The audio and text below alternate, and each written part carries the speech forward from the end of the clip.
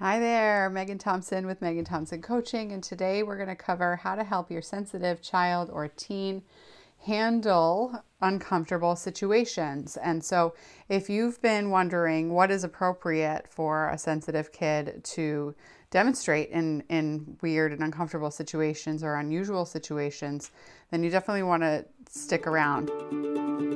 Hello, and welcome to How to Parent Your Highly Sensitive Child Like a Ninja.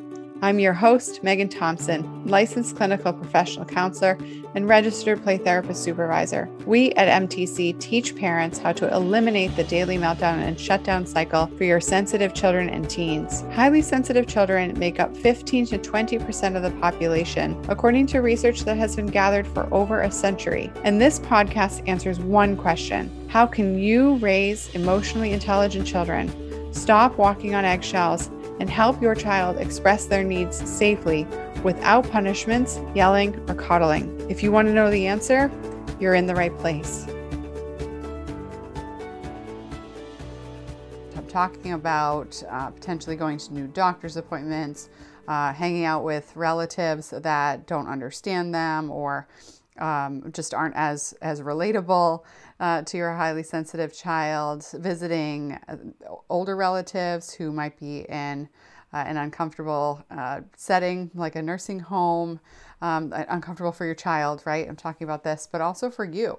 And so we can speak about different settings that will be tricky in parenting and for anyone. And it's important when you think about parenting a highly sensitive child to notice what your expectations are, okay? So how do we know what our standards are appropriate, right? So at MTC, we help parents of highly sensitive kids eliminate the daily meltdown cycle. That is, children who are hitting, kicking, screaming, running away, refusing, shutting down, just totally checking out of just day-to-day life or daily expectations. And these are children ages 2 through 18. Who are stuck in the daily meltdown cycle that we've helped. We've helped hundreds of families break out of that pattern in many, many countries all around the world, not just the US. So when we think about the standards of discomfort, we've seen it in all kinds of countries and cultures. And so we're going to speak about some different situations here. You may be raising your child and you want your child to be able to be polite, communicate effectively, tolerate going around new people or in uncomfortable situations like I said before, this like a nursing home or a new doctor or a new professional setting or a new school, anything like that. Where you as an adult can understand and empathize that this might be tricky or hard. And it's also true that if your child is having a meltdown related to this intensity, this is absolutely something for you to address. So I want to cover this because many times parents of sensitive kids and teens can jump to the conclusion that a meltdown or a shutdown, which is an implosion, we're doing meltdowns as explosions, and shutdowns as implosions. So it doesn't matter how old your kid is. If your kid is out of control to the point where they have to totally tune everything out, or out of control to the point where everything comes out of them, words and hitting and throwing things, etc.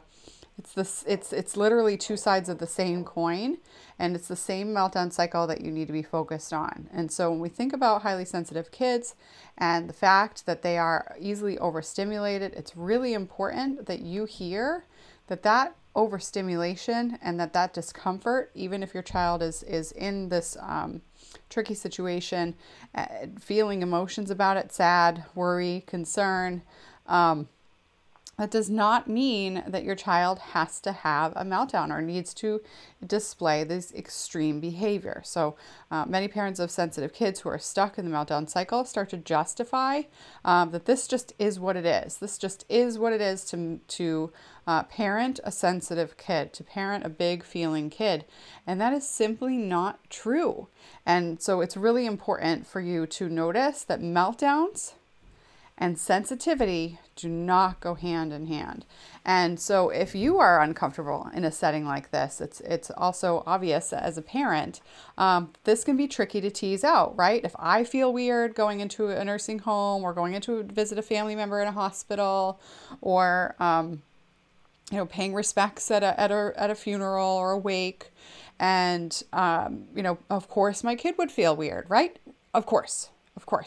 We're not talking about eliminating negative emotions. That's nowhere in anything that we say in any of the shows that I've produced over the years.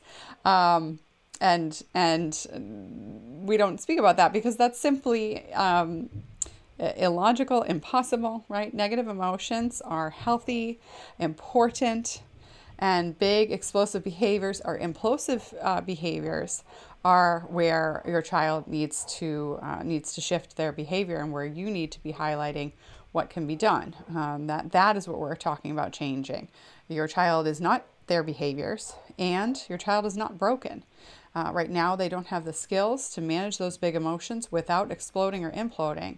And that doesn't mean that your child will never build the skills or can never build the skills. So this is really important for you as a parent to have that clarity, excuse me, because whether you're highly sensitive yourself or not, engaging in an event that you need to go to, right, an obligation, that is important, and you want your child to attend for family needs, or for grieving purposes, or both, right?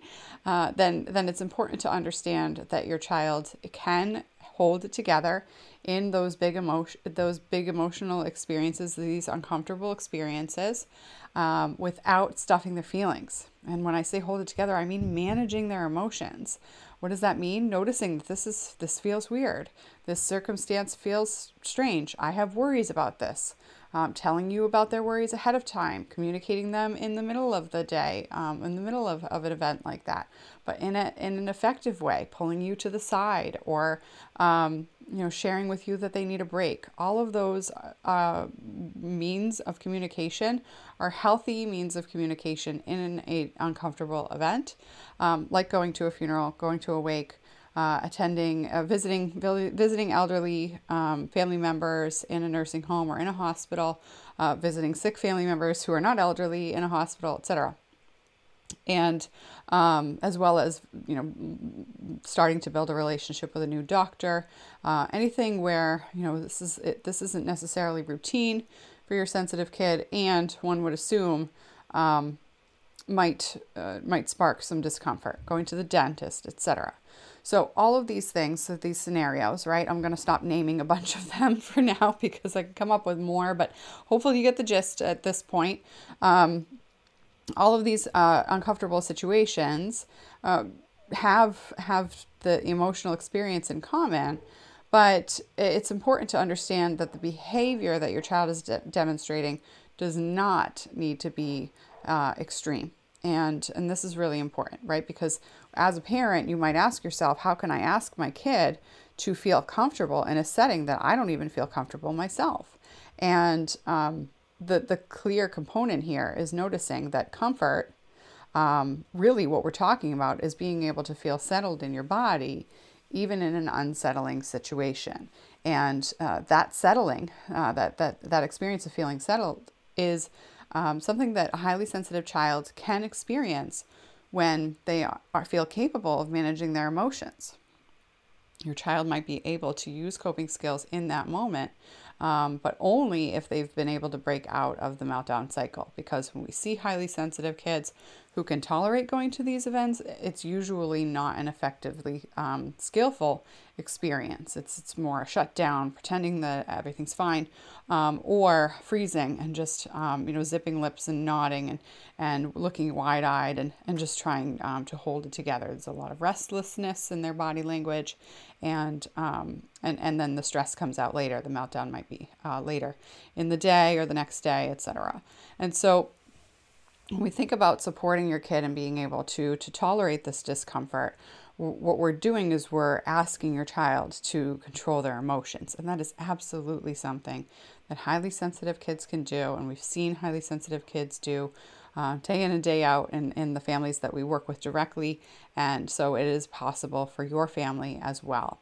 So when we think about the important component, it's really critically important that you notice that it's not developmentally appropriate for any highly sensitive child, ages 3.5, 4, and up, to be having daily meltdowns or daily shutdowns. This is an extreme, ineffective coping mechanism that your child has developed based on their lack of skill of being, because they are overwhelmed with the world and they are noticing all of the small details of the world, experiencing empathy, but not knowing what to do about it and process it, and then processing things deeply, so much so that it takes a lot of time and it's very overwhelming as well. And so when we think about how your child thinks about the world and experiences the world, this is something that I call a case of the too many muches. When there's just so many things coming at them at the same time, and without skills to manage that, an uncomfortable situation can really go haywire to the point where you might wonder whether or not it's worth bringing your child to these events, even though that might mean, so say for example, a wake of a loved one, you might decide not to bring your kid, but in the back of your mind or even in the front of your mind and in your heart, you might notice that you're doing that because you don't think that your kid can manage their emotions. But that means that you might be sacrificing their grief process because of that.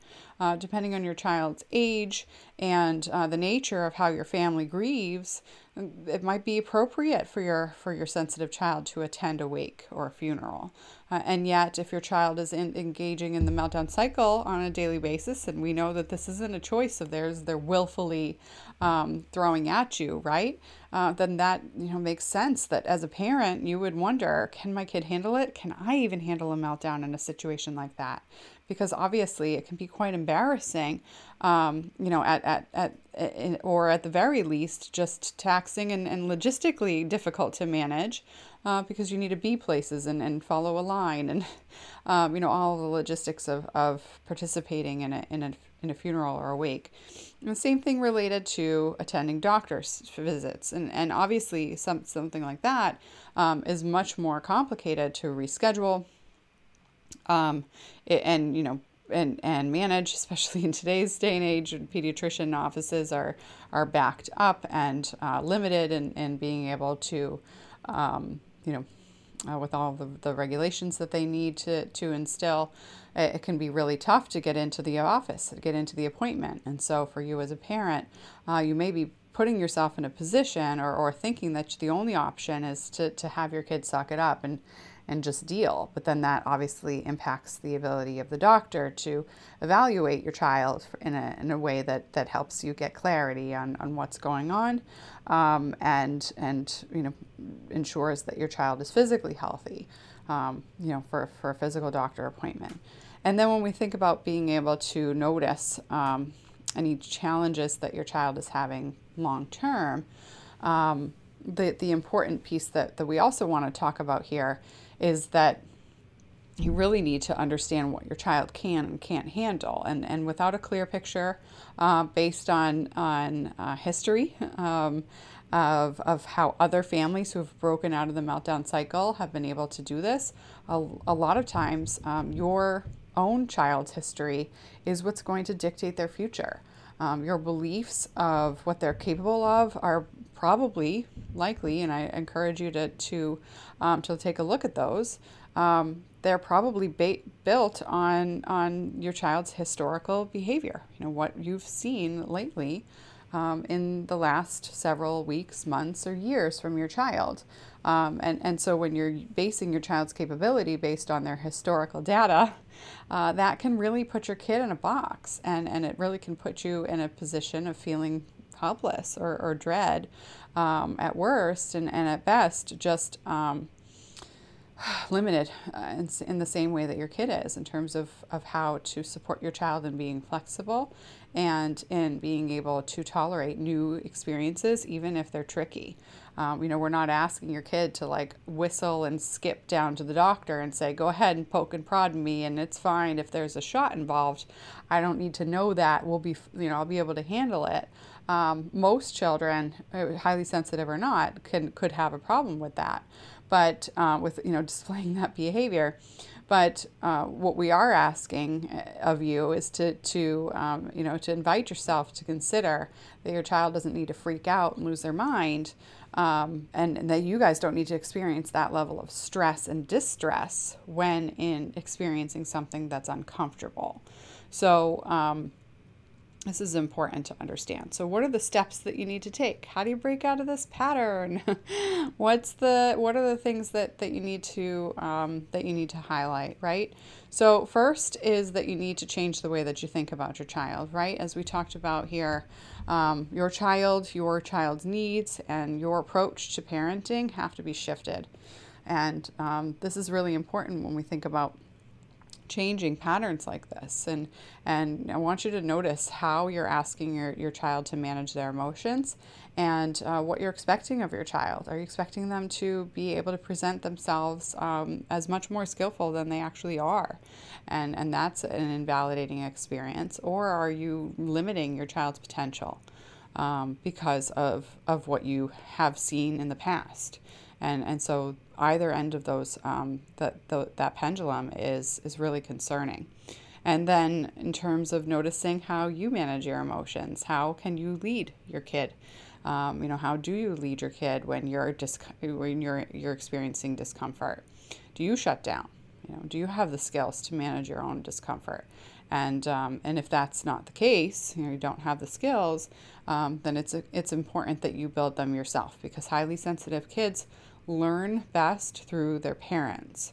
Highly sensitive children need to change their behavior through their parents changing their behavior, and through their parents teaching them strategic skills. And this is really important when it comes to understanding the highly sensitive trait and the concept of vantage sensitivity. Highly sensitive kids have a better vantage point of the world when they are raised in a positive environment. But it's not just about trying to be gentle or using solutions that are positive for parenting. It's really much more strategic than that, because a lot of those systems will start first with behavior management, and that is something that you've been trying for a very long time, is throwing coping strategies or limit setting strategies at the wall to see what sticks. But that is something that, when you're breaking out of the meltdown cycle, needs to happen after you've shifted the way you think about your kid, you've shifted the way that you feel about your kid and what's capable, and then also you've shifted how your child feels for themselves and feels about themselves. Because if your kid doesn't feel capable, all of those strategies will backfire, and they could be decent strategies. And this is why general parenting and general positive parenting for highly sensitive kids falls flat on its face, because the strategy and the sequence of that strategy is critically important. And so when we think about being able to shift this out, you need to be able to do all of this playfully. It's not just about having collaborative conversations with your kid and making sure that your child feels heard and understood in the conversation. Highly sensitive kids and children alike communicate through play. They don't communicate through lectures or long, drawn-out conversations about what they're supposed to do differently next time. That intellectual conversation is not something they will remember or recall when in that big emotional meltdown or shutdown. Your child's brain at that point is not operating in an integrated way. Their logical brain, the left side of the brain, is not talking to their emotional brain, the right side of the brain. And you need to be able to build the skill set for yourself as a parent to support your child to integrate how their brain speaks to itself. And that is a complicated skill set. It's not something that you can just give your kid a sticker and expect your kid to perform, because that invalidates your child's experience that that this is hard, and it requires much more practice and an effective strategic prioritized way. So when we think about what's important, right, you need to be able to give your kid feedback in a way that doesn't induce shame. And quite frankly, a lot of positive parenting for the general public actually perpetuates a shame-based experience. So I'm not just talking about, eliminating threatening your kid, right? And I'm not saying that many of you are threatening your kid with physical punishment. I'm talking about, if you don't do this, then you're going to lose your iPad, or you're going to need to do this, and if you don't, I'll take this away. If then language is taught in many, many positive parenting programs, and that language is not effective for highly sensitive kids. And so when we think about being able to shift out of this dynamic, semantics are critical, and highly sensitive kids really need to hear things in certain specific ways, and we've dialed that down to a science.